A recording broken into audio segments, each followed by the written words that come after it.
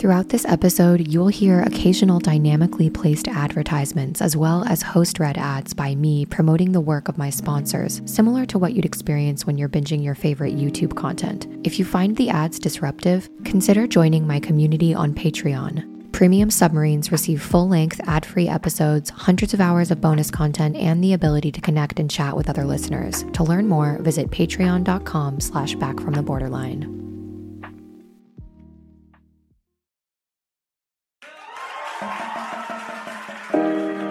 I look back at some of these things that I've done and I'm just like, why? Why did people lie to me? Why was I let out of the house? Why did I think it was okay for me to shave my entire head with the exception of a front bang? And it's I can ingest to it now, but trust me, when you're living.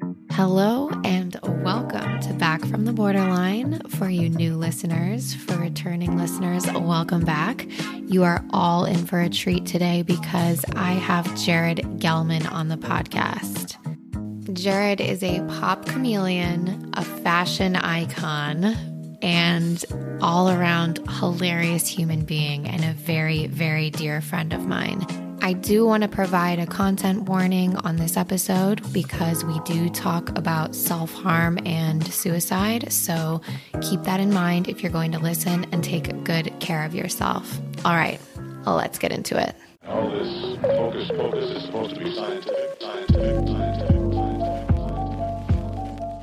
You have entered Back from the Borderline, where we walk willingly into the darkness within our minds and return home to ourselves transformed. I'm your host, Molly. I spent most of my life numbing the pain and emptiness inside me, unaware that my self-sabotaging behaviors and thoughts were destroying my ability to connect with myself and other people. One day, I decided I was sick enough of my own bullshit to hear life calling, telling me it was time for a change, and I decided to answer that call. On this podcast, we'll learn that when we see ourselves as the hero of our own journey, it gives us the best chance at finding our inner truth and integrity. Together, we'll learn to hold complex feelings, expand our consciousness and self-awareness while making meaning of our suffering. Are you ready to find out who you are underneath the weight of everything that's been keeping you stuck? If the answer is yes, follow me down the rabbit hole of psychological and spiritual growth. I'm so glad you're here. And with that, let's dive straight in to the episode.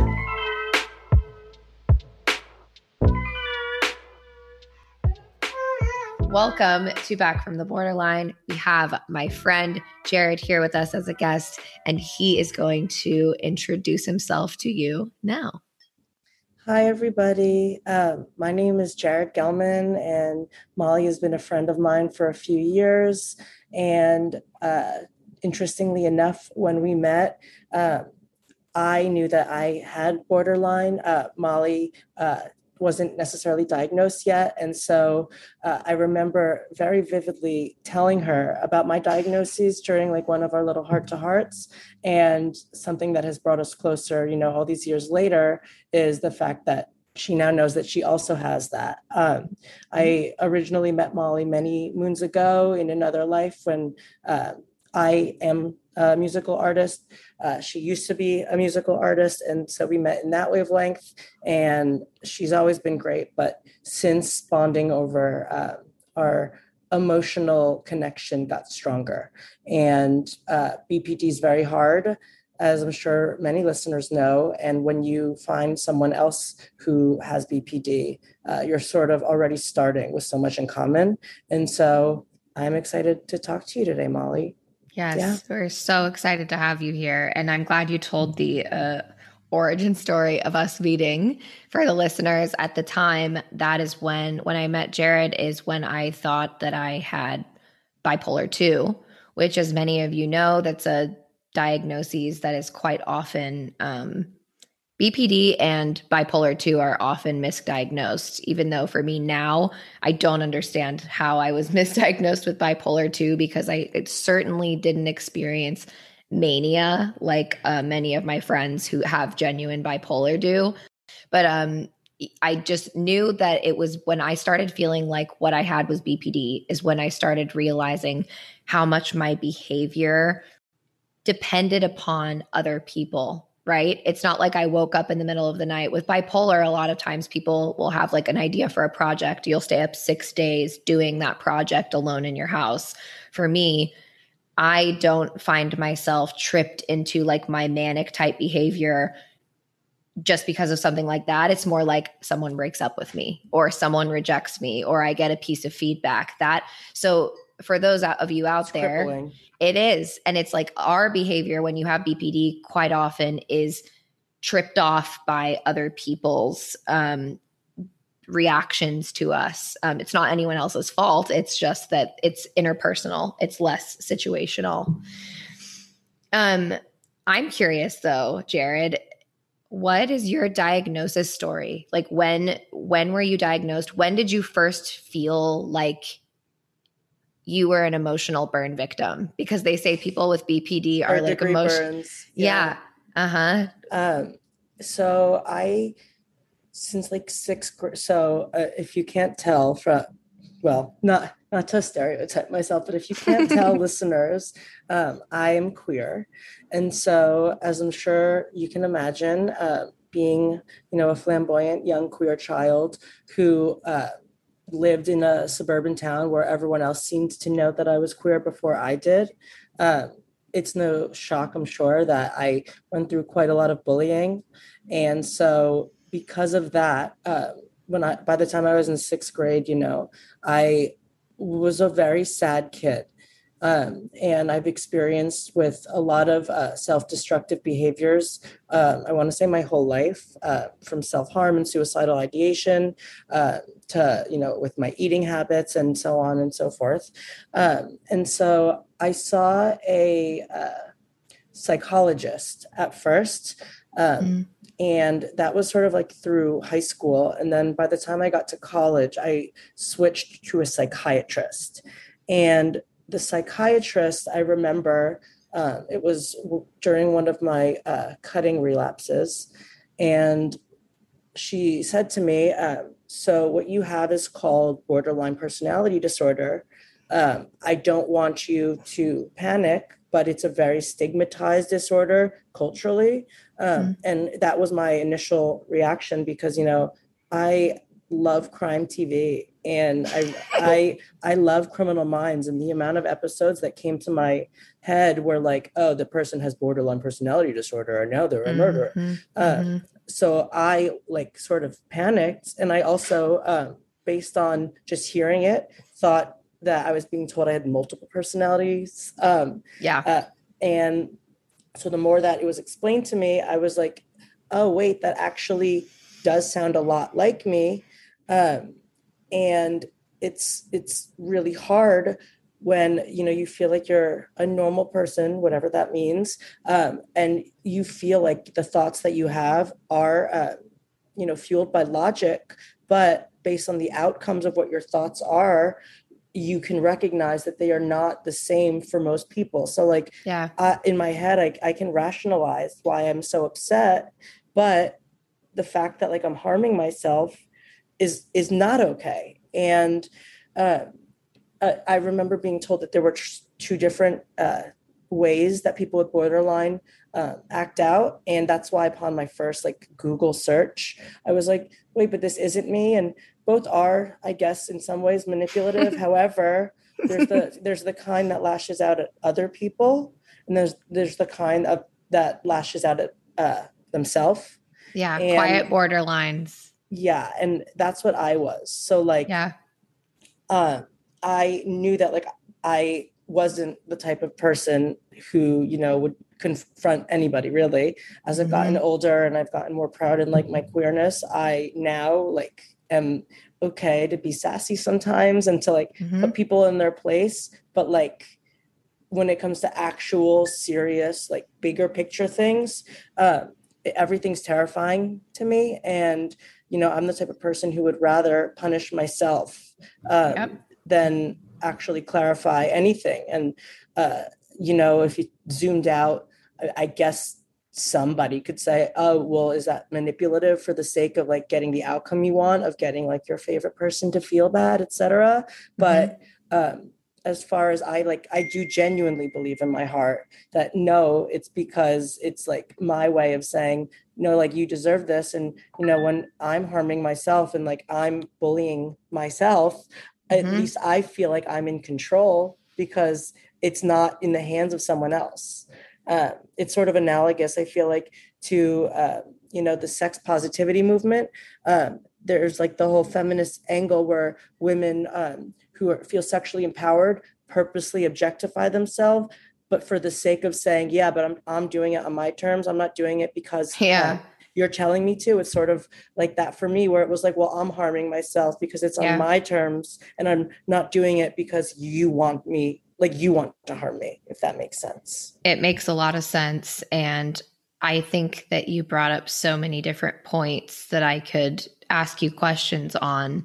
The first being, I never struggled with self-harm myself in the traditional sense. We self-harm in so many different ways. So self-destructive behavior doesn't have to be physical. Sex as self-harm is something that I've brought up so often. It's something I've done, and our own inner critic. And what you talk about that, like the voice inside of your head, that is just like, it's this constant dialogue of telling stories of how there is going to be a bad outcome.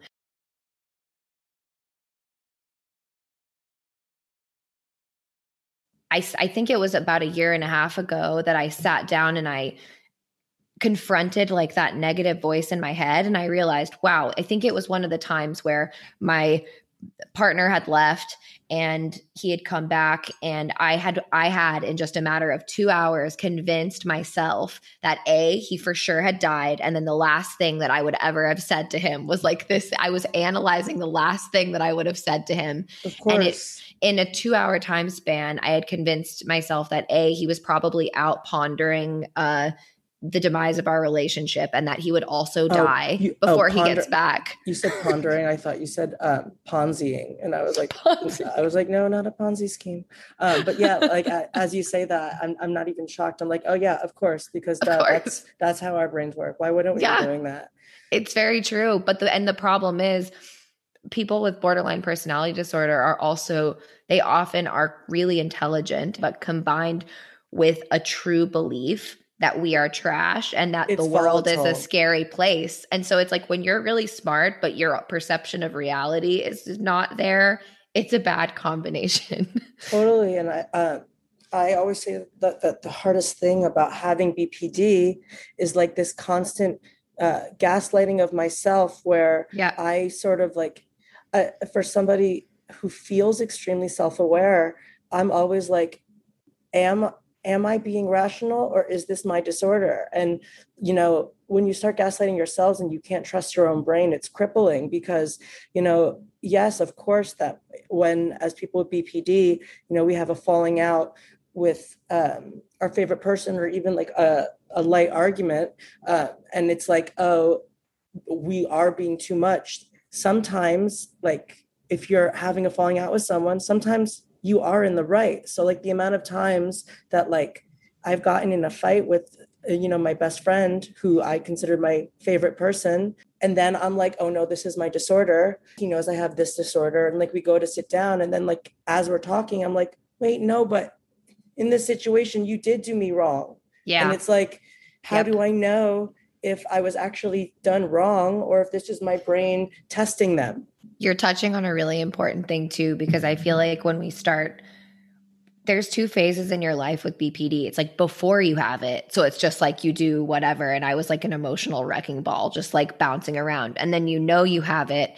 And then begins almost like the second hell part, which is just like every single thing you do, every desire you have to filter it through. And you're like, is this authentically something I want? Is this something authentically that I want to say? Is this a right that I deserve to have? Or is it something that I am doing because of an impulsive need to feel okay? A lot of people, I guess, would say that people with BPD are quote unquote master manipulators. But like, when in my head, I'm doing like the pro-con list of like deciding like, is it worth me saying something? Like, or was I actually done wrong? Or is this my brain? Yeah.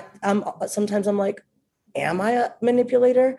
Am I now just manipulating my own thoughts to convince myself that I am in the right? And when you're unsure if you can trust your own thoughts, it sort of leaves you feeling like, what is the point of anything? Yeah. Until like somebody validates your thoughts. But even when someone else validates your thoughts, it's like, was I just manipulating the narrative so that they thought I was in the right? And it's like this never ending cycle. It's so true though. And the worst part is like, of course you want like the closest people in your life to know about it, because we do need a little bit of extra love.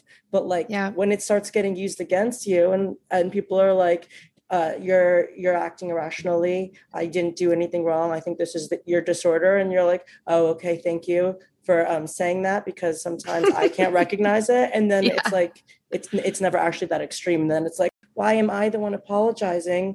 I know that sometimes I'm not handling things the quote unquote rational way, but that doesn't mean that this entire situation is my fault, because people without BPD often like have issues with the people who are close to them in their life. And it's like, yes, it's not that like I'm living in a completely different reality. It's just I'm feeling things a little more intensely.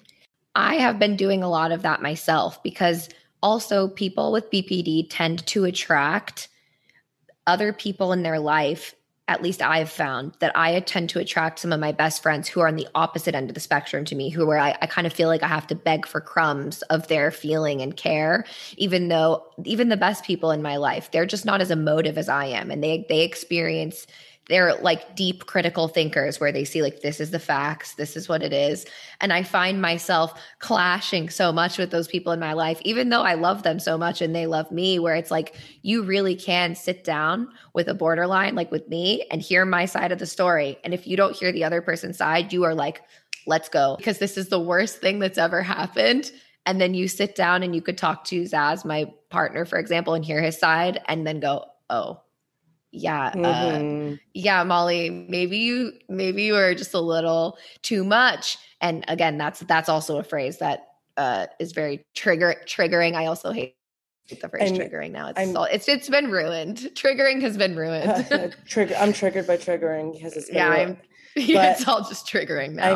I mean, Molly, you know this, separate from like my own mental health reasons, but like just the way I physically present, and like for somebody as actually introverted as me, I am very easy at faking being an extrovert. And I sort of created my own armor over the years. When I go out, I wear sometimes some pretty crazy looks, and I know that everyone's staring at me. And like in my head, I'm very aware that like I'm getting attention, but I'm also very aware that when I'm getting attention for certain things, there's no opportunity for people to focus on what's beneath those surfaces and those layers of distraction. My entire life have been told, that I'm too much. It's one thing when you hear from like the strangers who were saying it about like the physical, that compounded with the people in your day-to-day life who are like, oh no, you are too much. It's too much work. Friendship shouldn't always be so heavy. That is equally as frustrating. I live for the fantasy and the illusion. But so many people who are queer now just try to live their life being like the type of person that they wish they had when they were younger. There's something in life in general about taking all the things that you were told were like weaknesses and things you were supposed to change,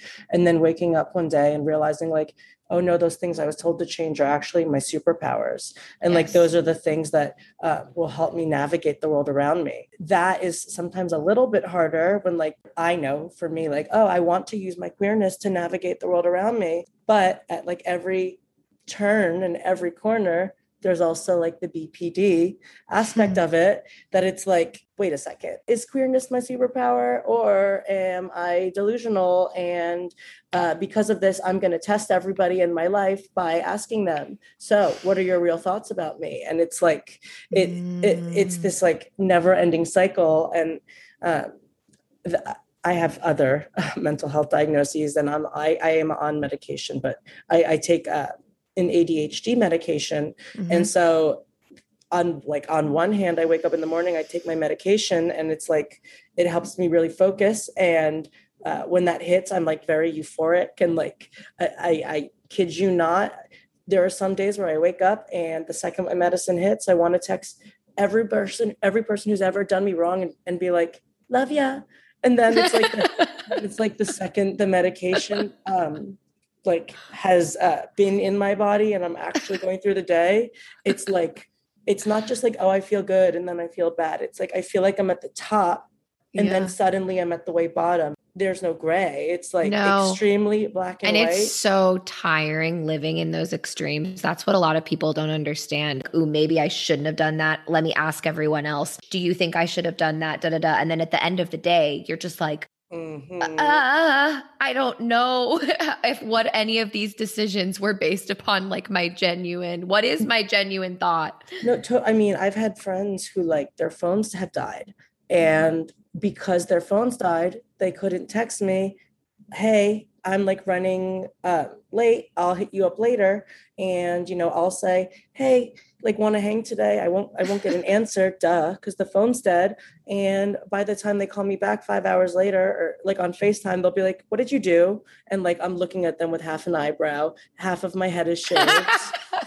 And, it sounds crazy. I wrote a song about it called Impulsive, but it's like, oops, my bad. And it's not great. That reminds me of literally, I am currently growing out a COVID mullet because Zaz last year, where Zaz is like, whenever you go, as you do, Zaz is like, whenever you go in the bathroom, well, this is like a year ago when I was in a really dark place. He's like, whenever you'd go in the bathroom and it would get really quiet and you'd be in there for 3 hours, like I would be terrified of what was going to come out. Like if I was doing and for sure I would come out, and then also I would always come out going like, why did I do this?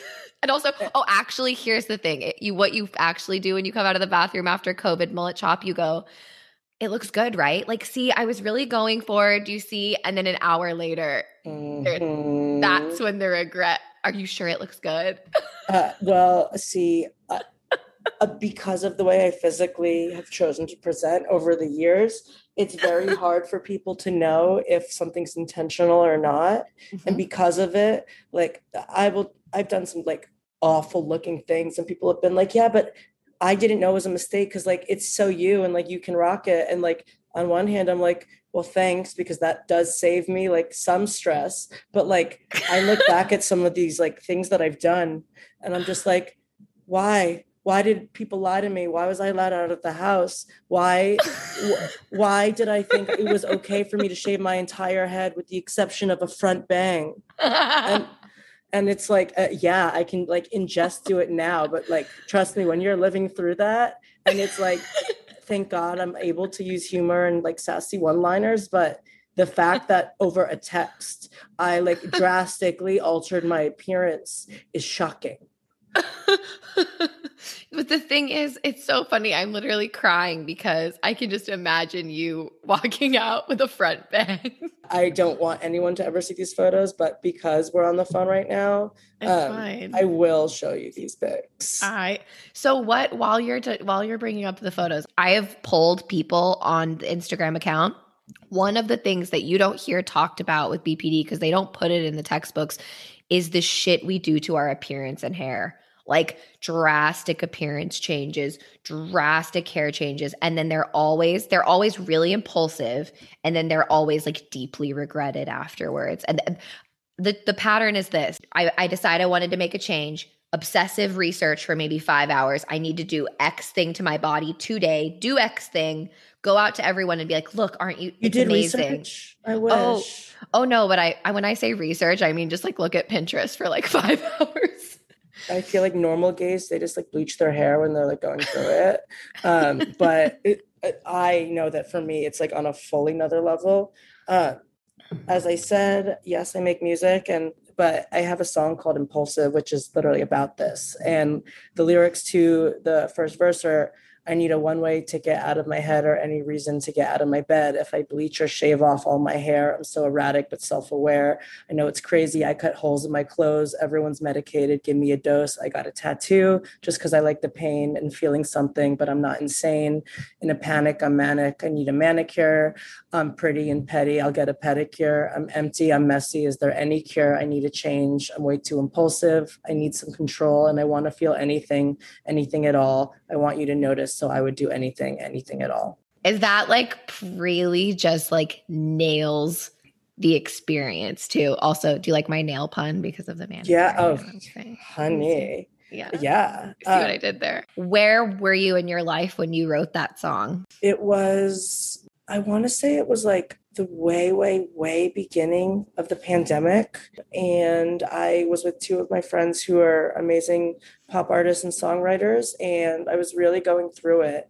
It was, I think I had just like done something wild to my hair and my eyebrows.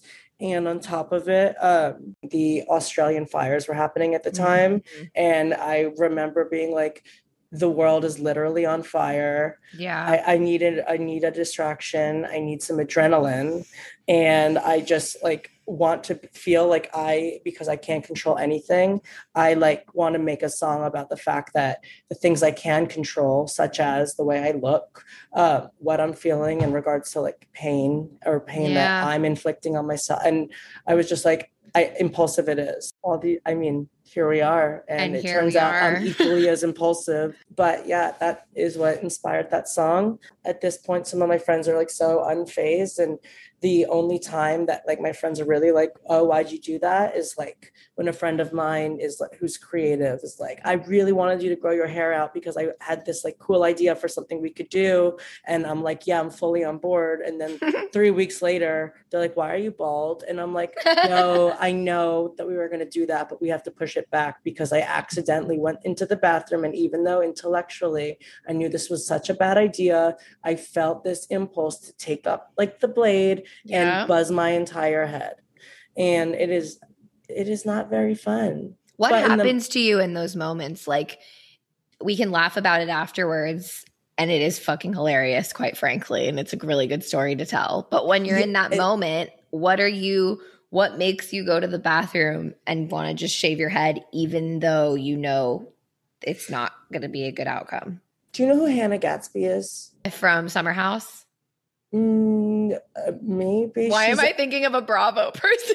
Oh no, hell, definitely not. She is a stand-up comedian who did this stand-up special that like was extremely successful. In the first half of it. Oh my God. I just Googled Hannah Gatsby and I know exactly who you're talking about now. And the fact that I mistook her for a Bravo person is even funnier now. I mean, but work. The reason her first special is successful is because the first half, she tells all these stories that are so funny. And then the second half, she sort of tells the truth about those stories and why they're maybe not so funny. And the reason they're funny is because she's able to like make herself the joke and like relieve the tension that she's created with the audience. And by the second half, it's like, I'm not going to do that anymore.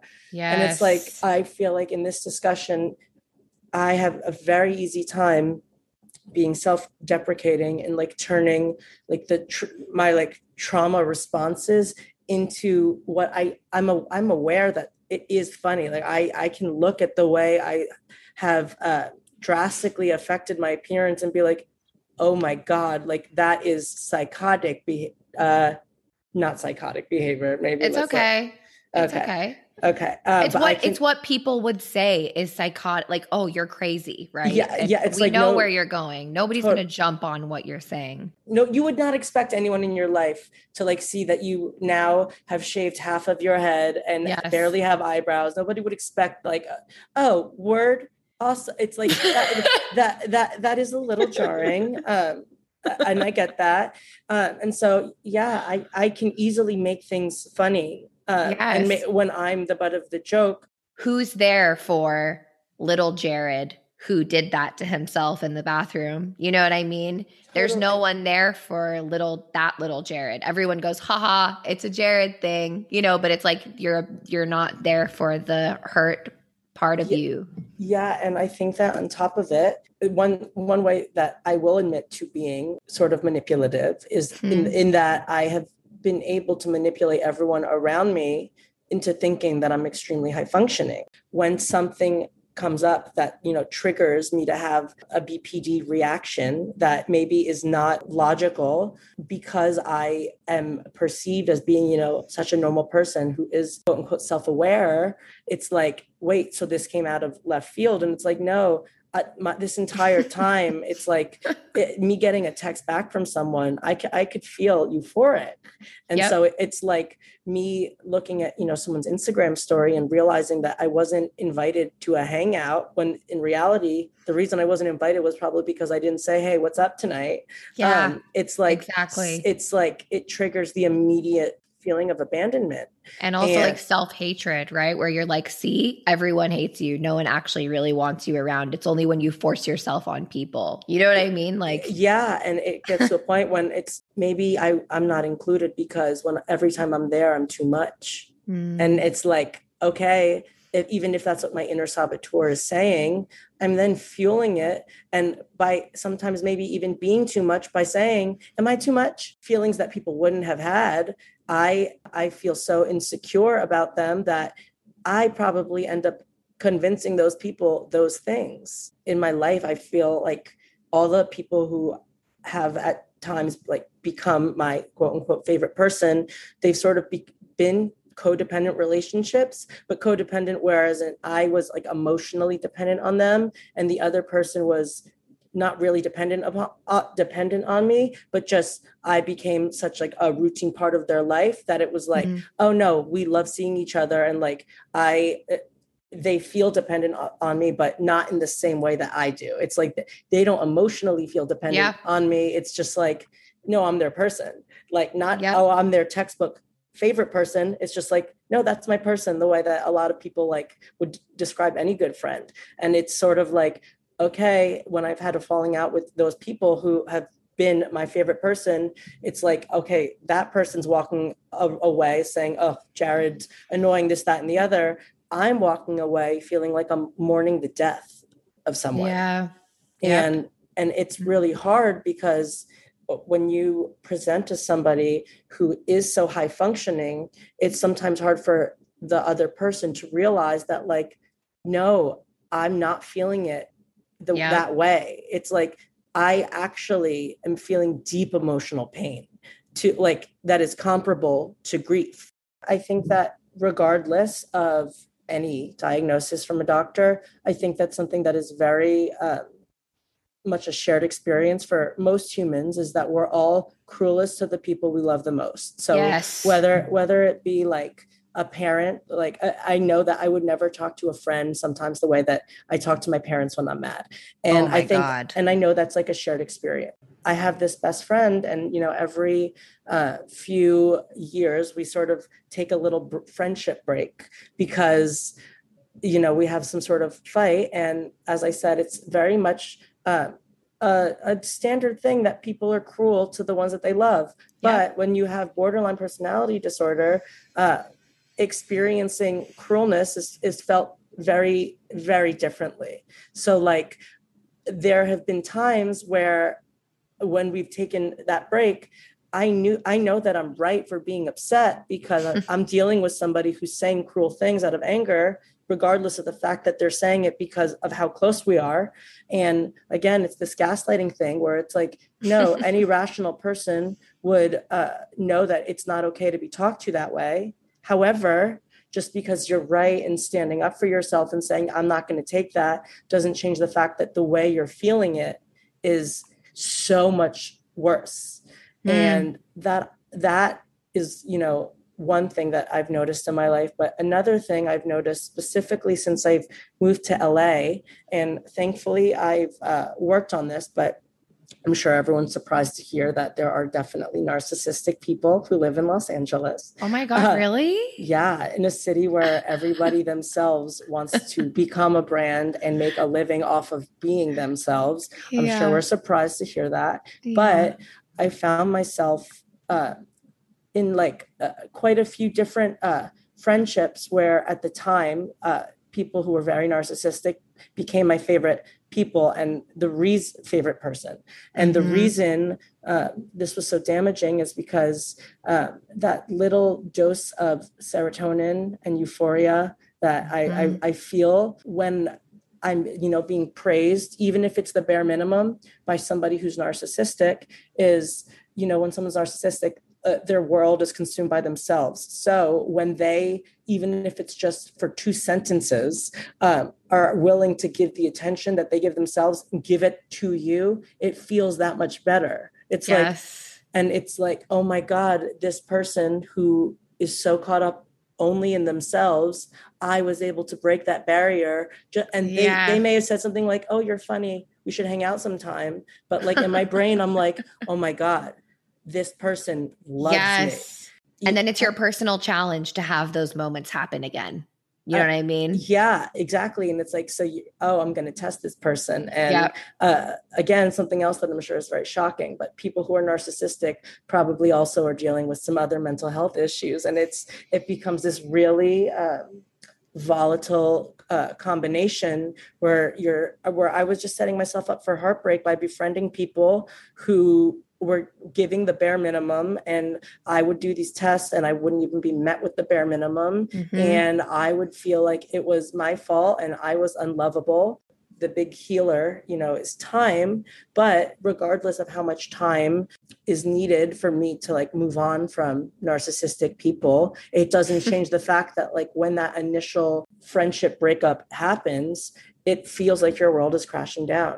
What is the lowest point that you've had with your BPD? For me in LA is just like my time where I was suicidal and I had to call my mom, and I literally called my mom. It was 2.5 years ago. And I just said, I'm having suicidal thoughts. I haven't made a plan, but like I'm calling you because I don't know what I'm going to do. And I've isolated myself to the point where I don't leave my bed. My dog is like the only reason why I'm living. Like I remember sitting in my bed and going, I'm too scared to kill myself. I don't know how I would do it. The only reason I don't want to kill myself is because I do not want to do this to my mom and my sister and my dog. Like I imagined my dog, like I'm getting dark right now, but like I imagined my dog like walking around my body after I killed myself. And quite frankly, that's the only thing that made me not want to die. There was not a single shred of me that thought that I was worth it. So I say that saying like, I'm opening up like, what's your darkest time if you're willing to go there? Cause it's like, that was my darkest time where it's like, I really actually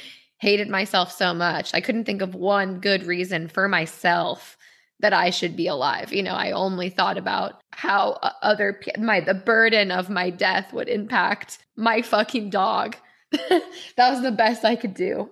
Oh, look, now I'm tearing. No, we're here to be vulnerable. I know that anyone listening to this podcast is already coming in with understanding. There was a period in my life where I was suicidal, but when I think about like what my lowest point was, I wouldn't even say it was then, because I would say that my lowest point wasn't, when I was actually suicidal. A couple years ago, I had just stopped working for like one of the jobs that I had. And I was looking at my bank account, and it was to the point where it was like, okay, I could spend this money to do laundry, or I could have lunch.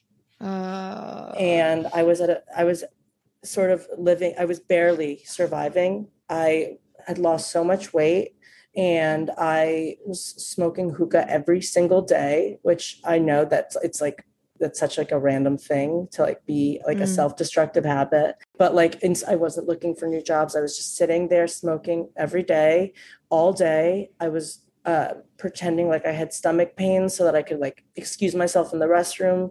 And I was like intensely cutting, and I would like wear even more extreme outfits so that I could cover up the bruises. My thoughts were consumed not with how I would actually do it, but like the thought of me being gone. There were many a drunk night where, some people when they're drunk, they just like say like kooky things. I was at a point where like we would be at the bar and like somebody would be like, how are you feeling? And I'd be like, unfortunately, I'm feeling, and I wish I wasn't. I hope I died. And like crazy.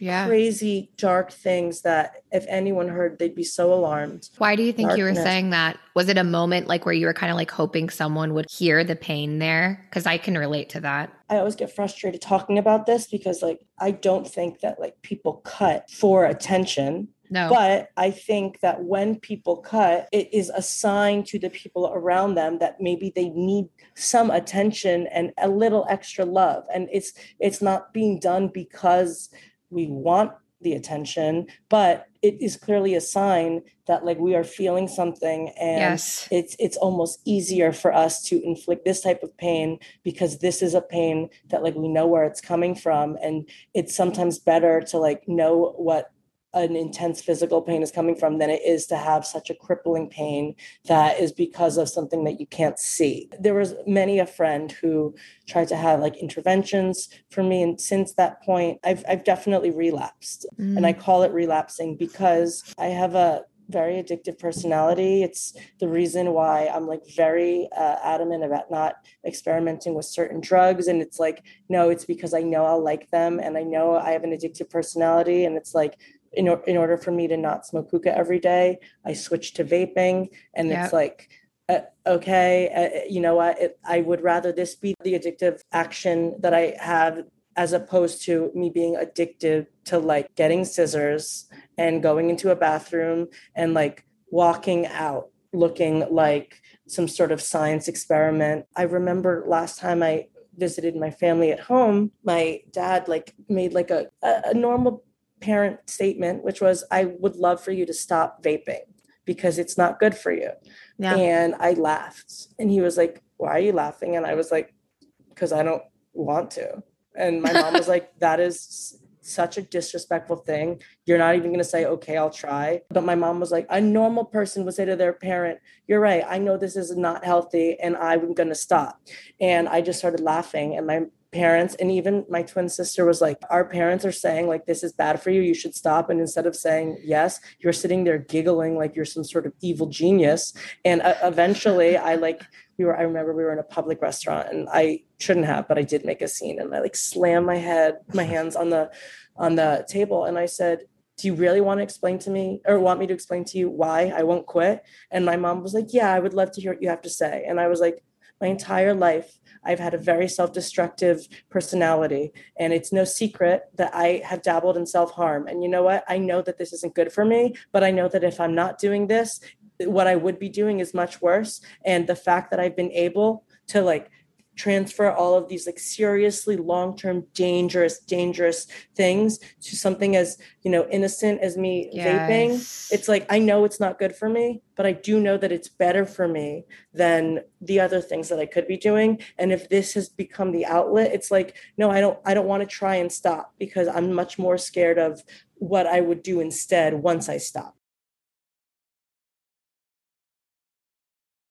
Your dad saying, why don't you just stop smoking your vape? It's so much more than just a vape. You have weighed the pros and cons. You're like, yeah, I probably know that it's not super healthy for me. I don't think it's like a shot of wheatgrass. Like I'm aware of what I'm doing, but Yes. It's like, are you aware of what I would be doing if it wasn't this? When I said that, my mom was the one who was like, well, why didn't you just say it that way instead of giggling like you're some sort of evil genius at the table? And I'll give her that. Like, yeah, fair. When a parent is being concerned and is saying, I want you to stop this bad behavior, and instead of explaining why you don't want to, I can totally understand how me giggling and saying no is like infuriating. And again, I get that. Yes. But, you know, regardless, when I said that, I think I'm not even sure that my dad followed the entire like conversation, but based on the way that my mom and my sister were like, oh, okay, you do your vape now, that my dad was like, okay, I'll pick this fight again in a few months, but for right now, I guess it's done. I'm going to get a little Freudian, because I noticed, like, you know, when your dad says that, what is your relationship to authority? You know, it's so funny because on one hand, it's like I am non-confrontational. And as I said, I'm the first one to punish myself over lashing out. Yeah. However, at the same time, I have a huge problem with authority, like in all senses of the word, to the point that like, again, I'm queer. I'm sure no one's surprised. I'm a progressive liberal person, but Yeah. the more intense that all the rhetoric has become, it's now at a point where I'm like, I get more infuriated by when my own side is telling me what is wrong think and what you can and can't say, that Yep. I almost, it makes me want to lash out at my own people who I do agree with, just because I'm like, how dare you tell me that, like, if I was to have a thought that Yes. it was that just that thought was causing you literal harm or literal violence. And again, even thoughts that I wouldn't have, it's like, no, how dare you police my thoughts? Even Yes. though, like, yeah, I'm thankfully in this, with like whatever the case was at the time, thankfully we are on the same side. But what would happen if there was an issue where maybe I didn't agree with you? Like, is the level of acceptability for like what is in the Overton window of what is and is not acceptable to feel, like, Yes. when that narrows down, how dare you tell me that I'm not allowed to think something? When I grew up, my parents, I was very extra always, like always extra, always feeling too much. And my parents were, I had one parent who was extremely volatile emotionally growing up. And so our whole family had to kind of adjust itself around that one parent's mood. And I was extra. And so I wanted to call out the injustice that I saw. And I wanted my needs to be attended to. I wanted to be the center of attention when I wanted to as a kid, which as a kid, technically you should be the center of attention. And I was caught up in the toxic, emotionally abusive dynamic of my parents, and who I've since had a mending relationship with. And like we talk about it, all my basic needs were met as a child. I am so privileged, like in so many ways, but I truly believe that I was raised in an environment where I saw everything that was not right, but then I was made to feel like I was nuts and I should just shut up about it. I don't know if that's resonating with you in any way. It really does resonate. And I want to say that my parents are both two incredible people. I have a very tricky relationship. And because they are such good people, I am cautious about going into specifics. My view of parents is parents really were doing the best with what they had. But I also think there's power in, as adults, us being able to kind of speak to the reality of how things were. I'm sure your mom and dad are amazing people and we're doing the best with what I just know that they will probably end up listening to this. And so I get it. But I will say that without being too specific, I'm sure it's no surprise that BPD doesn't come out of nowhere. Yeah, it's not, it doesn't happen in a vacuum. Yeah. So there's definitely a chance, whether diagnosed or not, that there's a genetic component. And so you can imagine that in a household where there's more than one person who potentially has these extreme black and white thoughts, that there's a lot of splitting that goes on. As I said, I'm a quiet borderline, except for in my nuclear family home. Oh my God, that is the same for me. And I feel like we just touched on a fire point that a lot of people are going to say, like, ding dong. My friend Melanie goes, that's a ding dong moment. But it is like, I feel like so many of us adult borderlines are quiet, high functioning borderlines. And then the moment we're in our family, that's where we are at the explosive borderline. Yeah. And I have said some disgustingly cruel things to my parents when I was angry. In my head, it's always justified because I was reacting to something that I truly felt was equally as disgusting. And so a lot of the quote unquote manipulative behavior that exists, at least it existed in my house, was when, the parent who potentially maybe had some similar mental health issues as me, being a queer kid already, like not being the child that necessarily a straight father thought he was going to have, a father who has this idea of like what respect is in a family, and that, in a family, the father is like the wise one who makes that, like, who says what's right and wrong. And whether this just be because it was me personally or because of the queer lens that I live through life, but I question everything. And so nothing that I was told like is a truth, I will accept to be a truth unless I agree with it. So in my life, there's been a lot of times where I've been like, well, actually you're wrong. And regardless of if it was right or wrong, you know, my dad found that to be disrespectful. And, you know, I won't hold my tongue, but it's no surprise that becomes much more volatile, and it feels a lot more like World War III in the household when, you know, my dad and I are going at it, but it's no longer between my dad and I, and it becomes, you know, as far as my dad's concerned, to my sister and my mom, can you tell Jared? And it's like now the entire family dynamic at this dinner will be on me because I could stay true to my ground and like defend myself, but ruin everyone else's night. And I know that it will be taken out on the other members of my family, or I could like swallow my pride and say no. And when I was younger and before I was actually out of the closet, I was already dressing really over the top.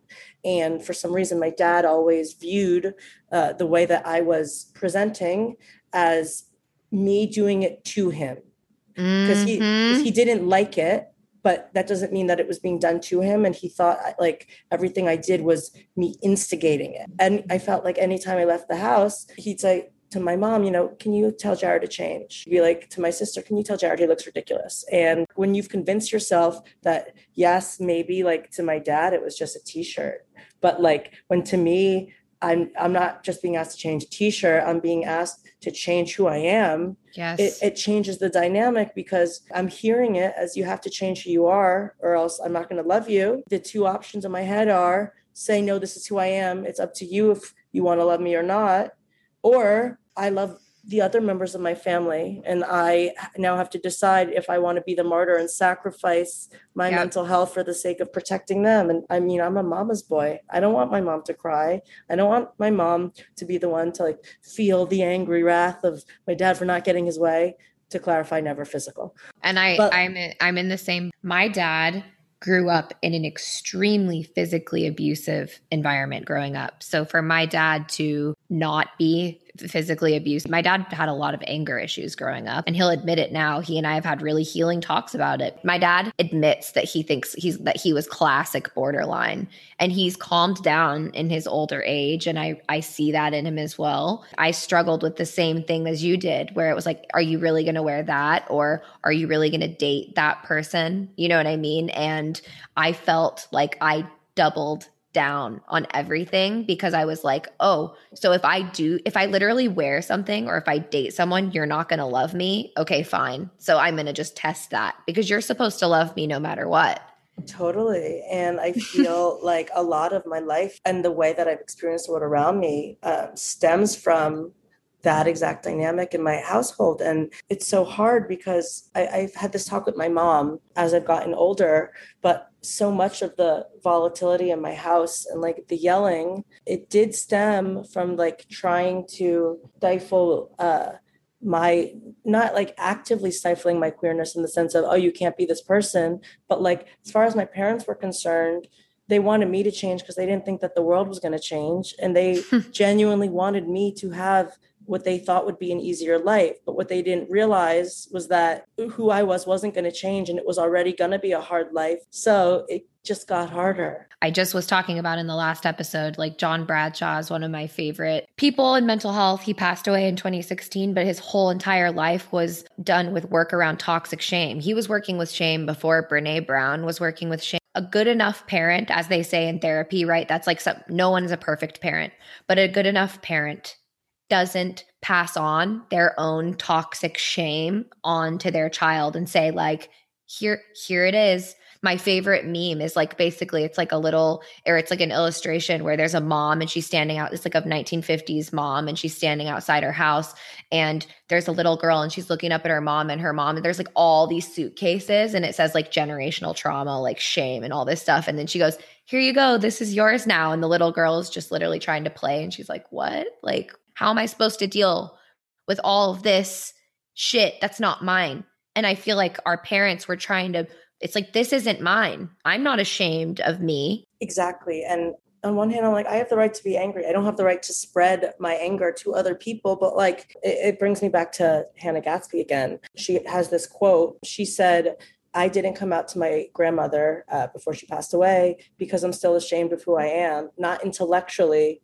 but in my heart, I still have shame. And you learn from the part of the story that you focus on. And her point was, again, it's one thing to intellectually know something, it's another to feel it. But when you grow up being told that, like, again, something that maybe in life you use as your superpower, but growing up when you're told that it's like something that is just not okay, and it's something that you need to change, and it's a you problem, even if intellectually you can recognize that that's not the case, that doesn't mean that it feels that way. And it's like, I have often in my life been misperceived as being a cocky, not even cocky, but confident person. And my friend Ollie said this to me, it's not confidence, it's conviction. And it's like, I'm not dressing up because I'm so confident and like I want to be perceived by everyone as like this larger than life person. I mean, I guess in some ways, like when it's music and I'm on stage, totally. But a lot of what it is this conviction that I refuse to change for the sake of other people. And even if I'm not confident, how dare anybody take away what should be my right to freely express myself? The whole world kind of has borderline right now. Like, it's kind of ridiculous. Totally. It's like, it's like, as the same people who are abolishing the gender binary are the first ones to say, no, there's good and evil. And anybody who has quote unquote wrong think. I mean, something that has really helped me is I love listening to podcasts, and I love listening to debates on issues where I'm often already on one side of the equation, but I love listening to debates, not from like the political people who are there to operate on one side of the aisle, but I love listening to academics debate who legitimately believe, operating in good faith, the opposite of me. And I mean, I also watch The View every day. And, you know, while so many people were like so upset that Meghan McCain left, we're so happy that she left. I was actually really upset because I would like to like have an understanding of what other people believe that I don't necessarily agree with, but it's very important. Yeah, because it's just irrational to think that half of the world who doesn't agree with you is actively evil. And so the best you can do is like come up with your own thoughts once you hear like the genuine arguments on both sides, and then make up your mind. But as a culture, that doesn't sell, that doesn't get clicks. No, it doesn't. And you know, I think that you bring up a really powerful point. As people with BPD living in a world that's black and white, it's almost like we have to work extra hard. Yes, it sucks that we're living in this black and white world, but it's like, how can we in every day, it's what Jared is saying, like, watch the programs that you do, operate in the world, but be thinking like, is that person thinking in black and white? Like, what's the opposite of what they think? Who's paying that person? Do they, you know what I mean? What's their background? I would be much more likely to take someone else's advice on what I should do rather than what my intuition says I should do. We trust others so much more than we trust ourselves. And so in a culture that's splitting on itself so much, it's like, be very careful taking people's advice, because a lot of people are just fucking scared animals, anxious people that are just like blurting out a very polarized view. You have to really take a stand to be a critical thinker now. Totally. And the neurological pathways that like carry our thoughts and like our ideas of self-worth, they don't develop the same way when as a child, like you're soaked in shame. When that is like planted in your brain, for me and like my queer identity, it grows and it spreads. Even when intellectually, like, you know, certain things, it's really hard when intellectually you understand that you have the right to exist, but you don't actually feel that. And then that being compounded with seeing the world around you, being able to recognize that like certain things need to be changed. However, that doesn't mean that the things that need to be changed are a binary of you better think this or you better think that. It's like, as a person, it's so overwhelming. And then like that, on top of the fact that like my actual interpersonal relationships are volatile, on top of the fact that like, you know, for me personally, I have, you know, like my career as an artist, and then like I also have random side hustles because we got to pay our bills. And it's like, oh my God, I get to a point where I'm like, I don't want to do anything besides No. sit and cry. Yes. I was about to say, like, where do you find peace now? There's nowhere to find an inner sense of peace either. And I think that is central to our recovery from BPD, because you're getting all of these messages from outside and we take them all so seriously. It's so important to create space for ourselves to listen to that inner voice inside, to take space to think about what's going on in our life and say, what is my heart telling me? Because you are a fellow LA person. I was living in London before LA, and I feel like when you get I lived caught in up, London, but we didn't know each other then. I know. We really we were missing each other in these spots. We also know a lot of the same people, London people. Which is But how we linked originally. Yes. But how I feel is like we're living in the city and we're you go to parties, you're hanging out with people that are movers and shakers and all of these. I hate the phrase movers and shakers, but it's like you're hobnobbing with the elite. You're hobnobbing with the elites. Mm-hmm. No, but you're doing the city thing, and then you're trying to pay your bills, and it can feel like that's what life is. But then for me, when I decided to up and move LA a year and a half ago, and when my BPD recovery journey really happened, I sat in my bed in my apartment in LA, like I didn't have any savings. I was just like, I sat and I was like, I have never, ever in my life sat and just like been okay with my thoughts. And when I did, it actually really scared me. Like I was like, oh my God, like I'm really afraid of the silence. I'm afraid of when I stop, the thoughts that come out actually freak me out. It's like that's why like I'm the last one at the party. Like even though like I'm aware that like no, you should leave while you're still wanted. It's like there was a period of time where like I told my parents I was going out every night because I was doing networking, when in reality there was no networking going on. I was already friends with all the people I went out with. And I mean, my network was expanding, and like professionally, I was totally like meeting people who like were definitely great for me to meet, but it didn't change the fact that I was going out because I was self-destructive and I didn't want to be alone with my thoughts. Yes. And it's the reason why like I'm often scared to live alone.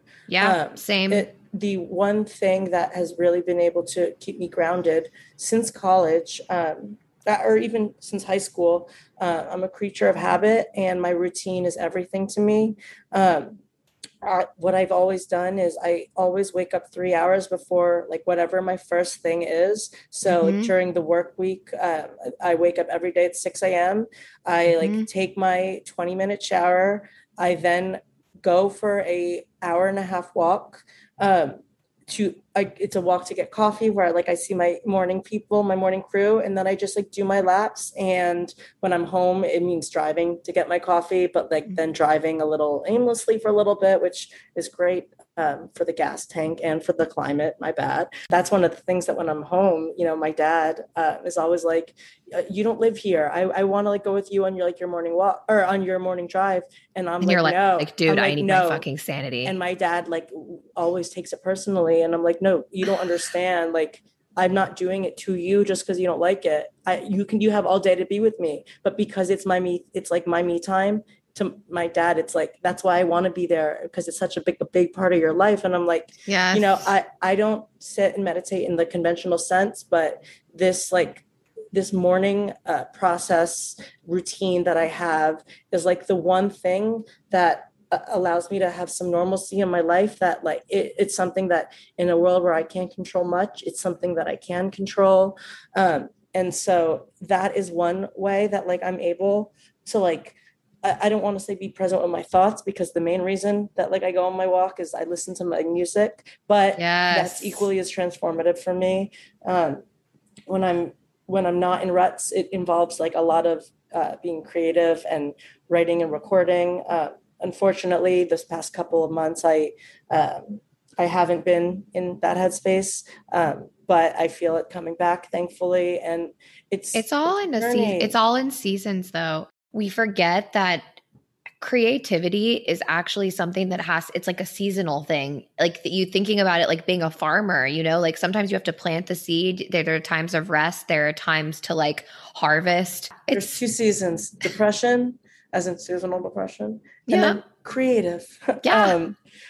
Speaking of binary, those are the two genders: Yeah. depression and creation. Creative. Depression and creation are how we identify. Yeah, those This are is my how we pronouns. Okay, listeners, that was a joke. So again, I love the listeners of this podcast are seriously so fucking great because I feel like we found like a tiny little corner of the internet, or created it, I guess. I started the podcast, but I like the people who have congregated, and also people who have BPD. Like, we just get it. It is so hard to explain to somebody who knows nothing about it. On one hand, I have like some friends who've been like, what are you doing with your life? Like, you haven't been productive. Like, you can't stay in bed. And I'm like, the fact that I got out of bed to go on my morning walk is a victory. And I will not allow you to tell me I can't celebrate it. Well, in this capitalist society that we live in, everyone glamorizes being busy. And we're at a point where like, if you're not being productive, you're not being effective. And that to me is just not true. If everyone was always productive in the short term, I'm sure the results are great, but in the long term, you burn out so much quicker and so much faster. And I mean, again, even when I'm not productive, sometimes when I'm doing a little too much self-care and me time, I'm still burning myself out. But like a lot of that could just be the general human experience. Some of it could be the BPD and like the feeling everything at such extremes. At least as I've gotten older, I just turned 28 a couple of weeks ago. And I'm like, again, I know I'm older by any means, but you understand, I have a little bit more wisdom, more than I had in my youth, to say that like, ultimately I know from my own journey, and while I can ask other people for help, I know what like is best for me, and there are certain things that I will refuse to compromise on. That we have a hard time doing that with BPD. Yeah. What are the things that you've decided that you won't compromise on? The way I present myself, the way I dress, for example, or like my personality or my interests, like even if to some people they're outlandish, even if they make other family members of mine, you know, uncomfortable, it's like there are certain things that are like non-negotiable. That being said, that doesn't change the fact that like, even for somebody who dresses extremely avant-garde, like Lady Gaga is probably the most mainstream example. Gaga during the day is obviously not going to dress the same as she would on a red carpet, even though it's always her. So it's like, that doesn't mean that I will be disrespectful. And I remember being at a funeral for someone in my family who passed away. And I remember somebody coming up to me and saying, thank you for being respectful and not like wearing like fishnets here. And in my head, I was just so flabbergasted, because it's like, I will always dress like myself, but on what planet do you think I would wear fishnets to a family member's funeral? Hello, can you give me a little bit of grace? Do you think that I am so out of touch that I'm going to be like wearing 12-inch platforms, a veil, and like an underwear to a funeral? Like, I mean, work. I mean, maybe at the funeral for my high school bullies. Yeah. I mean, that did used to be a meme, like me arriving at the funeral of like my haters, and it's like a nude girl and like a chiffon. Anywho, but that is something I will not negotiate on. I'm now like at a place where I'm like, no, if I know that I'm right in something, I will not apologize for the sake of keeping the peace. I may apologize for how someone felt about it, but like if I know something to be the case, it's like, nope, you will not get me to apologize. And I want to call out, I really want to call out how powerful that is, because for so many of us who grew up, right, having to go to swallow our thoughts when we thought something was wrong, whether that be something as small as like how our parents spoke to us or anything like that, any chance we get to be able to assert that is so powerful, even if it's just in your own mind. Whoever that person was that said to you, like, thank you for not wearing the fishnets, how did you respond to that? I think in the moment I was so caught off guard and on top of it because it was a family member's funeral that like I like really didn't have time to address it. I think I probably was like, and then like I kept walking. But if it was like not in that setting, and there were less people, actually I probably wouldn't have even tried to like be sassy back at her. I would probably have this like internal desire to explain to her Yes. that as if I need a stranger's approval. I would probably go out of my way still to feel the need to explain why I wouldn't, so that I could have the approval. There are these two opposing beliefs that exist in my brain where like the creator side of me is like, I want to be as extremely polarizing as possible because like if Yeah. not for the sake of being polarizing, but because anybody who's ever like made a difference had people who loved them and had people who hated them, and anybody who's loved by everyone is probably not saying that much. And I agree with that. Yeah, but the actual lived experience of mine, unfortunately, when somebody doesn't necessarily like care for me in my brain, and I wish I wasn't this way, I don't view that as like a cutoff, like, oh, that person doesn't care for me. For some reason, my brain chemistry views that as like, okay, for your next challenge, you will convince this person that you are lovable.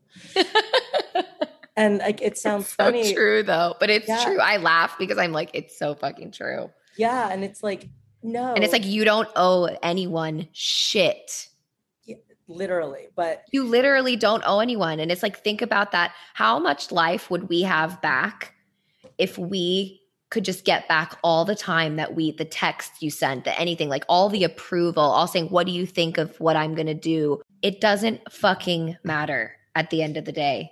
And it doesn't work. Like nothing you can say when someone has made up their minds will change their minds. Nope. But again, I know I've overused the word intellectually, but intellectually my brain does understand that. Mm-hmm. But like when it comes to actually acting out and like the way I behave, there is no connection between what I know is a fact, what I want to do. The same way, again, like with scissors in my hand or a hair razor, I know I will not look good, but I have this impulse to do it. And it's this never ending battle. The impulse wins every single time. Every single gosh darn time. And you never learn. You're never gonna learn. Never say never, but also never, not once. It's true. Wait, so I know that you have to go soon. Say, for instance, someone that's listening is in like the darkest time of BPD. A lot of the listeners that I have are ones who've just been diagnosed. So like they look up all the shit on BPD and they're just like, oh my God, what do I do? What is your advice for the recently diagnosed and people in the phase of feeling just really overwhelmed with finding out they have BPD? I remember when I was first diagnosed, I gave myself this rule. And the rule was pretend that getting up and starting your day isn't a choice, but pretend it's like a class that is taking attendance and you can't miss. So it's like, and what I mean by that is like when I'm sad, oftentimes I'm like, oh, I don't want to get out of bed this morning, so I'm not gonna. But when you change the mentality from, oh, I have no reason to get up, and you change it to, oh, I can't get up, I can't stay in bed because then I'm going to miss something that's important. It sort of takes all the thought out of it, and you sort of force yourself to go through at least the beginning part of your day where you're not allowing your brain, which for all intents and purposes may have a chemical imbalance or whatever, you're not allowing that to like dictate your day from the beginning. Yes. It's like you kind of tricking yourself, like get yourself as long as you can get yourself out of bed, it's like then the next things kind of happen. Totally. And that's, again, it's like, even when I'm sad, me waking up and going for my walk is non-negotiable. That's very good. That's very important. Yeah. And that, I mean, sometimes I'm back from my morning walk and I'm still sad, but sometimes I'm pleasantly surprised. I get back and I'm like, oh, see, I just need a little me time. And now I'm ready to push through the day. But yeah. That's so important. And I think so many of us don't have those like non-negotiable things in the morning. For me, morning routine has been like game changer, where I wake up early and I'm like, after it's done, I'm like, oh, I'm recharged. And I'm like that with my medication as well. I know like some people, when they're like, oh no, I feel good, I don't want to take my medication. To me, getting out of bed, taking my meds and going for my walk are equally as non-negotiable as me brushing my teeth and me taking a shower.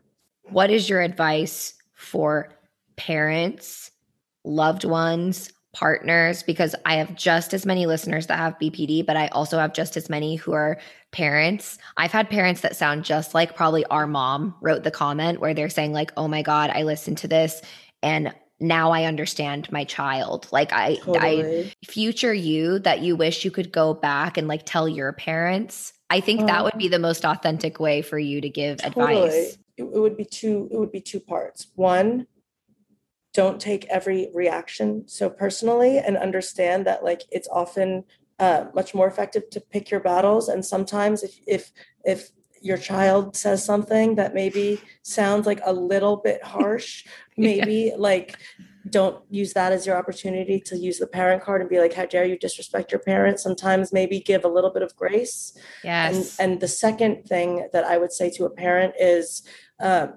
just because your child may have BPD, don't gaslight them into thinking that that must be why they're reacting, because the most infuriating thing when you have BPD is for people to just assume that however you're feeling is irrational to begin with. Maybe the reaction is not rational, but that doesn't mean that your child hasn't been wronged or isn't feeling wronged in a certain way. Take the extreme display of emotion, not personally, but as a sign that you need to dig into maybe what's underneath that, and hear that as a cry of someone that just needs you to just be there with them for a second. Yeah, because there's nothing more painful. And again, sometimes maybe this is the case. Like I've had friends say, nope, you're being crazy. This is BPD. I just didn't answer a text. I promise I love you. I'm not going to abandon you. Yep. But sometimes it isn't helpful. Some of the times when people are saying it, I don't even think it's malicious. I think that there are some people who just don't do like the internal self-reflection to legitimately realize that, oh, maybe they're doing something that isn't the kindest. And yes. I think it's much easier to avoid doing self introspection. It's probably much easier to say, no, I didn't do anything wrong. It's the BPD. It's the BPD. And that's really painful. This conversation has been so powerful and I'm so happy that you were here on the pod, and I would love to have you back again. I would love that. This is, it's been really cathartic for me. Yes, it's been truly incredible. And I think what we can take away is just, really being strong with who you are and not feeling like we have to explain that to other people, because when we're trying to explain ourselves away, that's when we start to feel less and less tethered to the, you know what I'm saying? Like the lack of explanation, just being who you are, which is like such a cliche, but it's like you need all of these shitty experiences to understand the truth in the statements of just be who you are. You can't just say it, you have to know it. 100%. And again, an explanation of you explaining who you are is never for yourself. I mean, and maybe if it's like in a journaling sense, but like it's to make other people comfortable, but like, you know who you are. And regardless of if you were born with a difficult set of cards and you happen to have BPD, it often is really painful and it's hard. And it's sometimes really traumatizing maintaining certain friendships just because of the ups and the downs. However, you still know who you are. You have a group of friends who just love and adore you so much. And it seems like you found your chosen family from like my perception of what I view. And you know what? It's really, it's nice to hear that because, I had a birthday, as I said, 2 weeks ago, and I had like this big party and so many people came and showed me love. And for some reason, 2 days later, I was in bed crying saying, you have no friends. And it's like, again, I know that's not the case, but it doesn't change the fact that I legitimately am feeling it. And so it's just like, there are good days, there are bad days. Give yourself permission to have both. Yes. Sometimes you need the bad to know how good how great the good parts are. but a bad day doesn't mean a bad life. I love that. The last question I'll have it. I'm going to link everyone to Jared's socials so like people can follow you on Instagram. And afterwards, Jared, I'm going to follow up with you so you can send me some links like to the music. Like I'd love to like be able to show the listeners so that they can listen to the song. Is Insecure like out? Impulsive. Yeah. Insecure, Impulsive, Splitting. This is the EP. See, my song Impulsive, it is out on all music streaming services. You just search Impulsive, Jared Gelman. I think people with BPD will definitely relate, but I think anyone who is known to have impulsive behavior can. It's a nice dark pop song.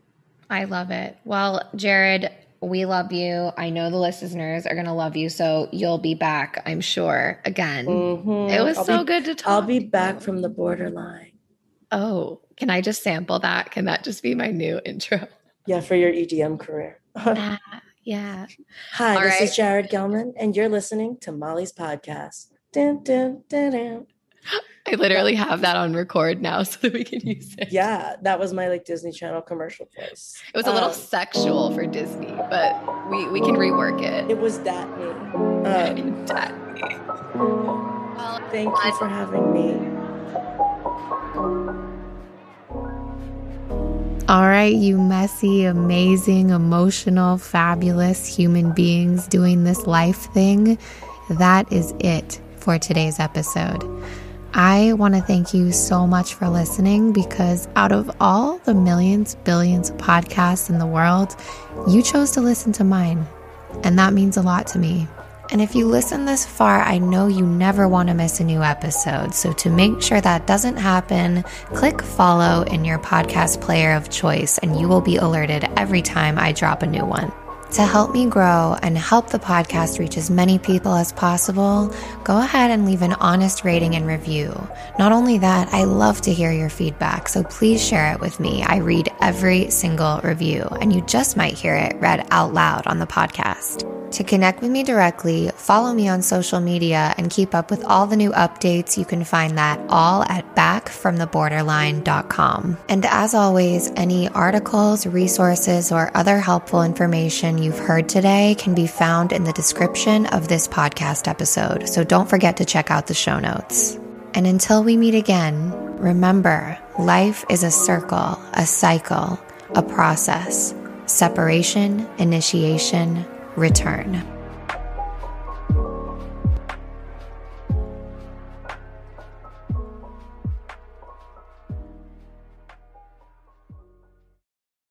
Thanks for tuning in to this episode of Back from the Borderline. If you'd like to receive my monthly written recovery musings via Substack directly to your inbox, send me a voicemail, join the Patreon community, or check out my Amazon book list recommendations, visit backfromtheborderline.com and click to access my Linktree.